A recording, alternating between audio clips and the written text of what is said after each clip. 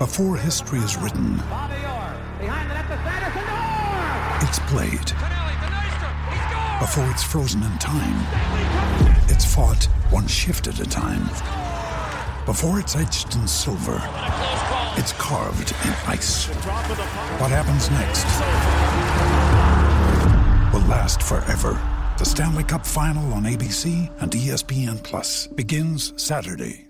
Passing away on this day in 2008, Northern Irish motorcycle racer Robert Dunlop, who died at the age of 47 after a crash. Passing away on this day in 2009, American basketball player Wayman Tisdale. And passing away on this day in 2015, former American basketball forward and coach Bob Hopkins, who was involved with the Seattle Supersonics, died of heart and kidney failure at the age of 80. As we mark births, deaths and marriages for Tobin Brothers Funerals Celebrating Lives, visit tobinbrothers.com.au.